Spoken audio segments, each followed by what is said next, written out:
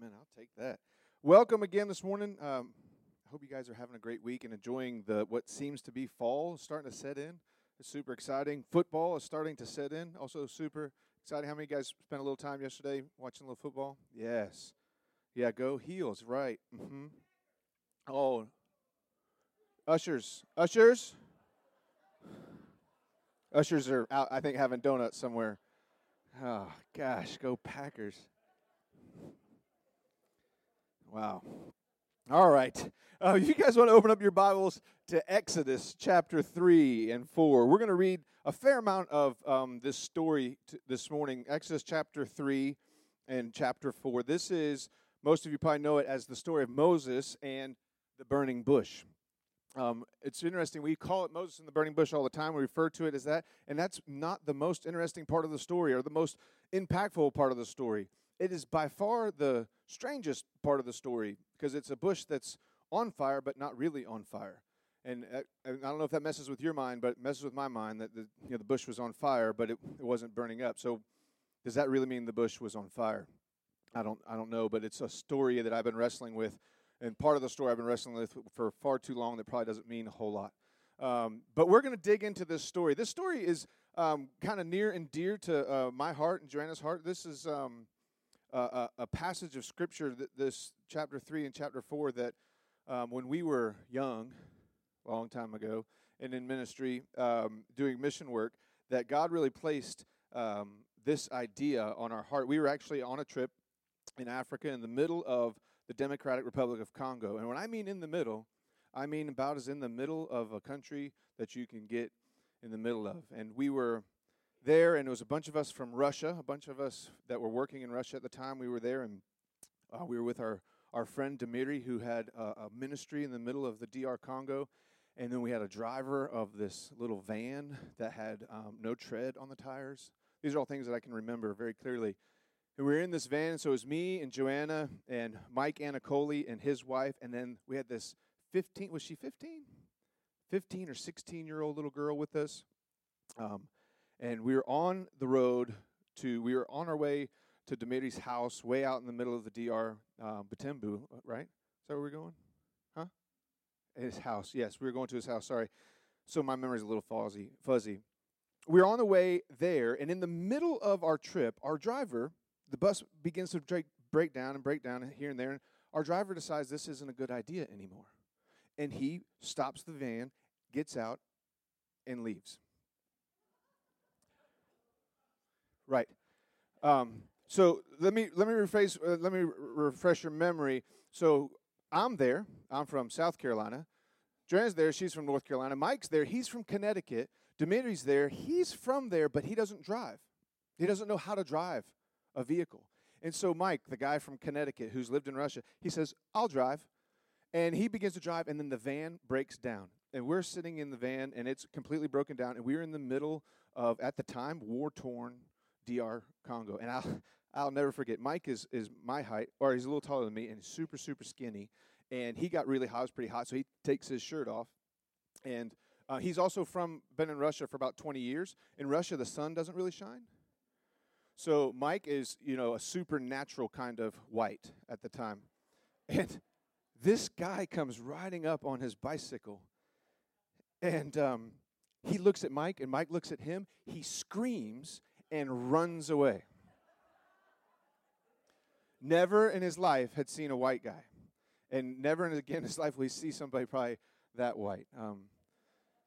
So we were in this van, and we started praying with the van, and the van just miraculously starts up, and we start going, and it's starting to get dark.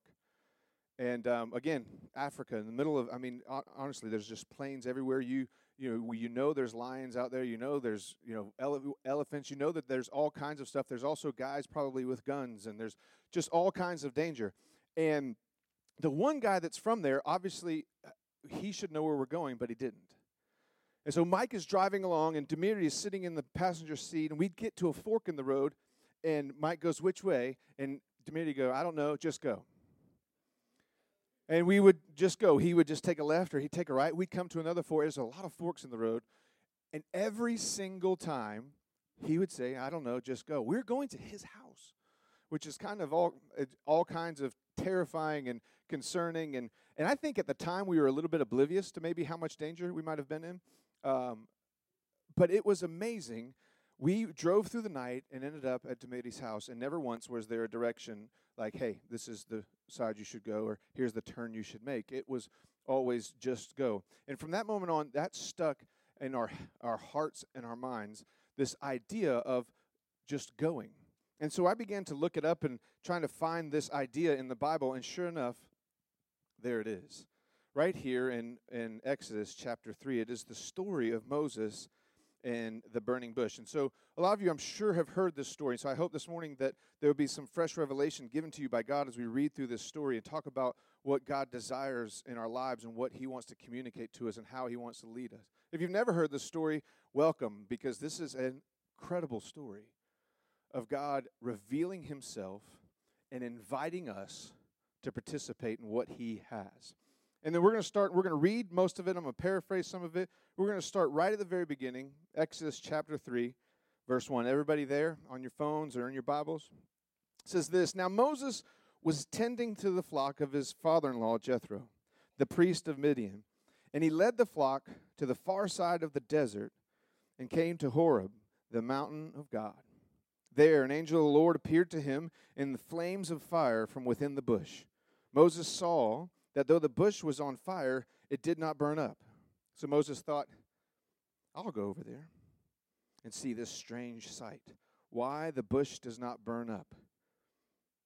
When the Lord saw that he had gone over to look, God called to him from within the bush, Moses, Moses. And Moses replies, Here I am. And God says, Do not come any closer. Take off your sandals. The place where you are standing is holy ground. Then he said, I am the God of your father, the God of Abraham, the God of Isaac, the God of Jacob. At this, Moses hid his face because he was afraid to look at God. It's quite interesting. In the first two paragraphs, you get this idea, and that you see that God is drawing Moses' attention through this burning bush, and it's a way that he gets his attention and gets him to come closer and gets him to look. But even though we classify and often refer to this as the burning bush story, this really isn't about the burning bush at all. This is about God revealing himself to Moses. And it's incredible what happens, because what he says is, I am the God of your father. I am the God of Abraham, the God of Isaac, the God of Jacob. And he says this because Moses understands exactly what that means. He knows who the God of his fathers are, the God of Abraham and how he moved in Abraham's life, the God of Isaac and how he moved in Isaac's life, and the God of Jacob and what he did through Jacob. And so he reveals himself so that Moses knows exactly who he's in the presence of. And it's then that Moses realizes, wow, this is God. And I don't know if I can look at him. And I am in fear. And this isn't that kind of fear like I'm afraid of my father, or I'm afraid something bad's going to happen, but the realization of the holy God, of the one true God. And that's what happens in our life, and that's what should happen. I think sometimes we lose that sense of the holiness, the purity of God, the awe and wonder of God. But for Moses, it wasn't. As soon as God revealed himself that I am the God of your fathers, of Abraham, Isaac, and Jacob, he knew and he understood that this is a holy place. So he tells them, take off your sandals, for the place where you're standing is holy. When you were with God, you were standing in the holiness, in the presence of him. And the Lord said, this is verse 7, if you're following along, I have indeed seen the misery of my people in Egypt. I've heard them crying out because of their slave drivers, and I am concerned about their suffering. So I have come down to rescue them from the hand of the Egyptians and to bring them up into the land the land that is good and spacious land, a land flowing with milk and honey, the home of the Canaanites, the Hittites, the Amorites, the Perizzites, it's okay, Perizzites, the Hivites, the Jebusites. And now the cry of the Israelites has reached me, and I have seen the way the Egyptians are oppressing them. So now go. This is how God often works. Now go. In our life, it was just go. This is how God often works. He says, here's the problem, and I am calling you. I want you to go.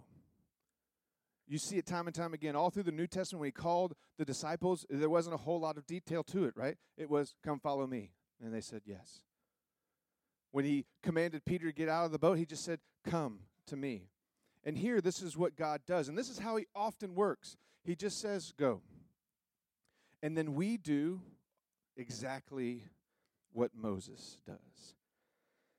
He says, I'm sending you to the Pharaoh to bring my people, the Israelites, out of Egypt. He says, I've heard their cry that's come to my heart. I am coming to deliver them. I am coming to set them free. I'm going to take them into the promised land. But Moses said to God, who am I that I should go to Pharaoh and bring the Israelites out of Egypt? And then God replies, not really even answering his question. He doesn't say, oh, let me tell you who you are.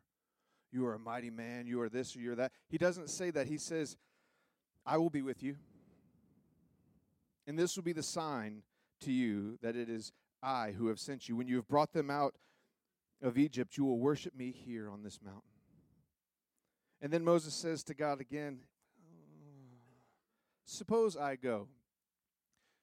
How many of us in our life, this is desperate in my life, I want to know at all times what God has for me, what God wants me to do this day or tomorrow or 5 years in the future, whatever it is. I desperately want that in my life. And then God speaks to it, and then I begin to question, right? That's what Moses did. God is telling him exactly what his will is in his life, and Moses is like, who am I? And then he goes, well, listen, I understand you're going to be with me. I understand this is what you're called, but suppose I'm going to do this. I'm going to go to the Israelites and say to them, the God of your fathers has sent me to you, and they ask me, what is his name? Then what shall I say? He wants the details. He wants to know, what am I supposed to do? And one of the most fascinating things about this story to me is, unlike most stories and most accounts of God calling somebody, God provides actually a tremendous amount of detail to Moses that he often doesn't. But it doesn't stop Moses from asking more and more. God said to Moses, I am who I am. This is what you are to say to the Israelites. I am has sent me to you. There's a whole incredible sermon tied up in there. So he gives them the answer. Who am I supposed to say that sends me? I am has sent you. God also said to Moses, say to the Israelites, the Lord, the God of your father, the God of Abraham, the God of Isaac, and the God of Jacob has sent me to you. This is my name forever. This is the name to which I'm to be remembered from generation to generation. So he says to Moses, when you go, first go to the Israelites and tell them who it is that sent you. And to the Israelites, he doesn't say, I am. To the Israelites, he says, I am the God of your father. I am the God of Abraham. I am the God of Isaac. I am the God of Jacob. Because that brings peace to the Israelites, because they know. They know what that means, like Moses did. They know what God did in Abraham's life and Isaac's life and Jacob's life. And so they know that that is the God of the promise. That is the God of redemption. That is the God who saves. He said, go assemble the elders of Israel and say to them, the Lord, the God of your fathers, God of Abraham, Isaac, and Jacob, appeared to me and said, I have watched over you. I have seen what has been done to you in Egypt, and I have promised to bring you out of your misery into Egypt, into the land that I have promised, the land flowing with milk and with honey. The elders will listen to you, he says, and then you and the elders will go to the king of Egypt, and you will say to him, the Lord, the God of the Hebrews, has met with us. Let us take a 3-day journey into the desert to offer sacrifices to the Lord. And he goes on to tell Moses, look, when you go to the Egyptians, they're not going to listen. They're not going to let you go unless a mighty hand comes against them. He begins to tell Moses all of these details, that they're not going to let you go unless a mighty hand comes against them. So I will bring the mighty hand, he says. I will show them signs and wonders that will make them let you go. And he begins to give them all of these details. Amazing. I hope that's what you long for, right? I know I'm not even a detailed person, but when God talks to me, I want more details than I normally want in the rest of my life. I don't require a lot of details unless, evidently, God, creator of the universe, wants to talk to me, and then for some reason I need to question everything. So he gets all these details, and what does Moses say? What if they do not believe me or listen to me and say, the Lord did not appear to you? And it's funny because God just got done telling Moses, they're not going to listen to you, and I'm going to have to do this. And then he, probably like most of us in this room, asked the same question that he just answered because we are terrified and we are untrusting, or we want God to tell us what to do, but we want it to line up with our own plans and our own ideas. And then he goes on to tell him, what's that in your hand? And he says, this is my staff. And God tells Moses, throw the staff down. If you know the story, the staff turns into a snake. And then, like any man should do, he runs away from the snake. And then, of all places that Moses doesn't ask a question, God looks at him and says, okay, pick the snake up by the tail. All the questions he asks, and he doesn't question that. He just goes and grabs the snake. I would have been running. That would have been the end of the story. There would have been just chapter 3 and not chapter 4, and I've been going straight to chapter 5. But he does. He goes and he picks up the snake, and it turns back into a staff. And he says, and if they don't believe that, put your hand inside your cloak and take your hand out. And his hand was leprous. It says white as snow with leprosy. Put your hand back in your cloak, he says. And he takes his hand out, and it's restored. And then he says, if they don't believe that, you take some water out of the Nile and you put it on the ground, and it will turn to blood. So again, he just keeps telling Moses all of these things that are going to happen. And he's showing him all the details and all the stuff that is going to happen and how he's going to be part of delivering the Egyptians. And then Moses comes back to him, so excited about this opportunity.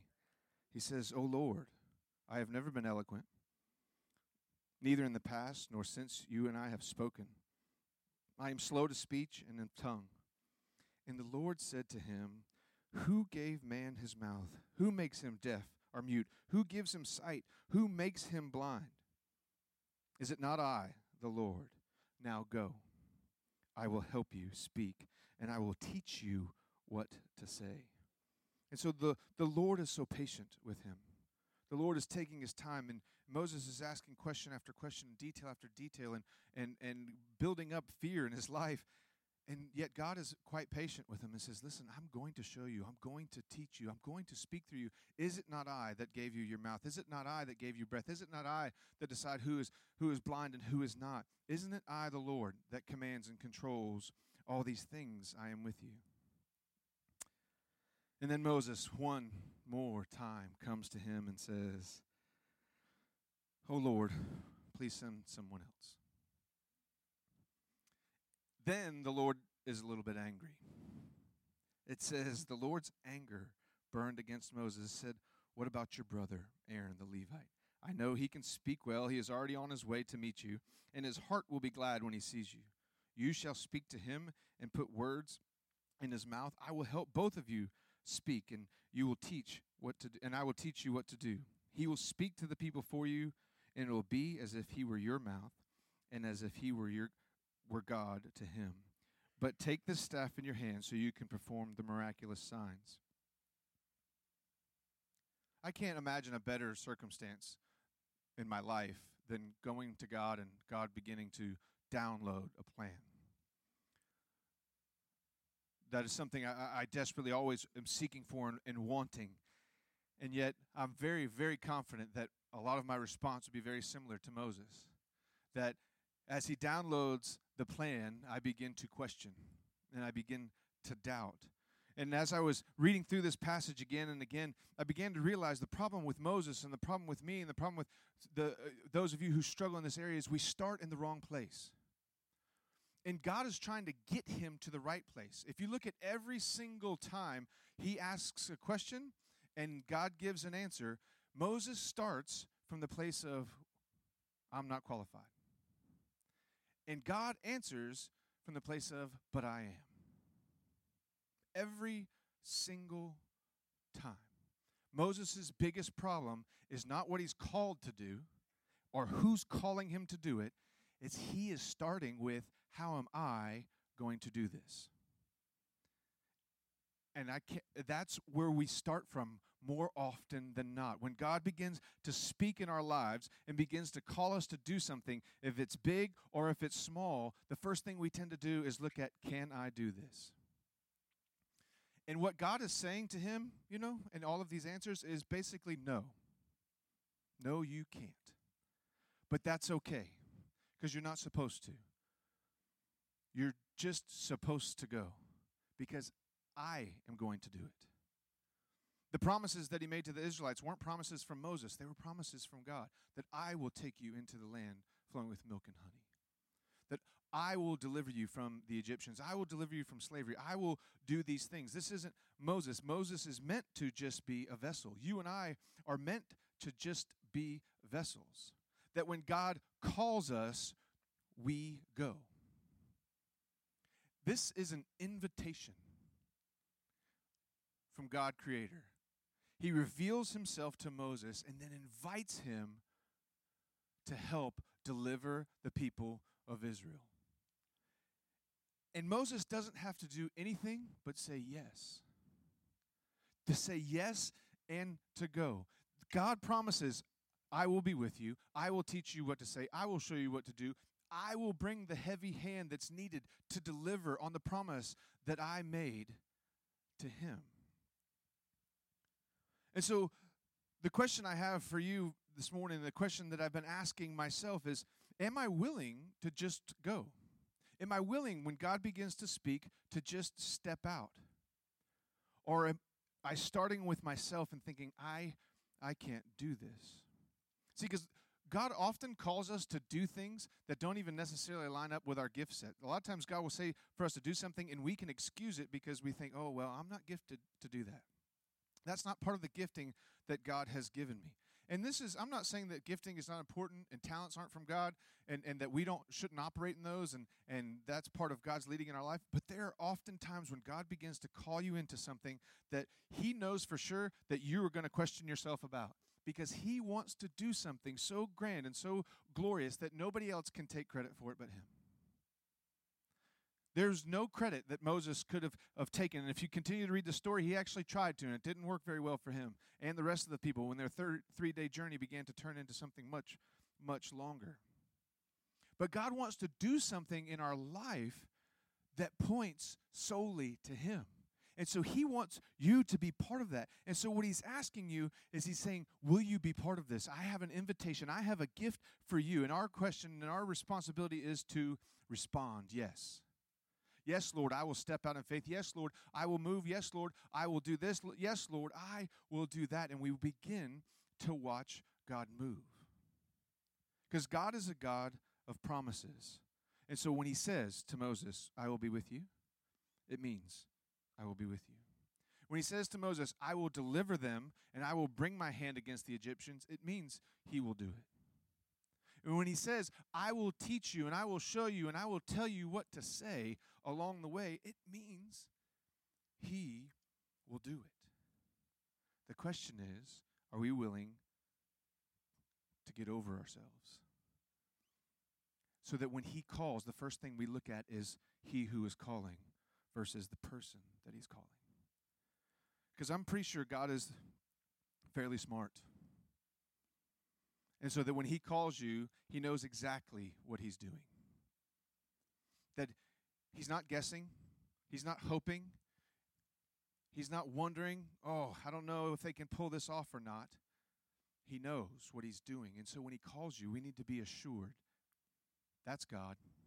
I don't need to look at myself. I don't need to look at my shortcomings or what I think is my giftings and make this about me. I need to respond. I call it a gift. That God is offering you a gift. He offered Moses here a gift of being able to be part of his kingdom plan, to be part of bringing redemption to people, to be part of leading them from slavery. And it's a gift that we have every single day that God is asking us to do, to bring the love of Christ of those around us, the joy and the peace and the hope to a lost and broken world. But we must start looking at him when we're called, not looking at ourselves. In a week or two, we're going to begin a new series, and we're going to be traveling right through the first part of Acts and talking about living by the Spirit, day to day, living by the Spirit. And so I want us to gear our hearts to be ready for that, because that really does mean getting over our shortcomings and our giftings and being able to lay everything down. And so when God says, I need you to do this, we can just say, yes, Lord. When God says, I need you to go here, we can say, yes, Lord, because we know that He is faithful. We know that He has incredible plans for our lives and for this world. And we're called to be vessels. And so our challenge is that we don't waste time and effort questioning and wondering and being like Moses, where he is fearful and uncertain, but yet we begin to walk in boldness, and that we begin to just say yes, that we begin to respond to the call that God has, and that He's inviting us to be partners with Him in what He's doing here in this world. Let's pray. Jesus, I thank you that you have come to save and redeem the lost, Lord. And I thank you that you desire to use us every single day. Lord, I pray for each person here that they would be bold and courageous in their pursuit of you. Lord, that they would be willing to focus on you, that we would be willing to steady our gaze on you when we're called. That we won't question, we won't wonder, we won't be tossed about by the waves, Lord. That we won't be like Peter when he took his eyes off you and began to trust himself and fell in the water, Lord. That we would stay focused on you, knowing, Lord, that you have a plan, that you are with us, and that you will follow through on all your promises. Lord, I just thank you and praise you for that. In Jesus' mighty name, amen. Amen. We're going to continue.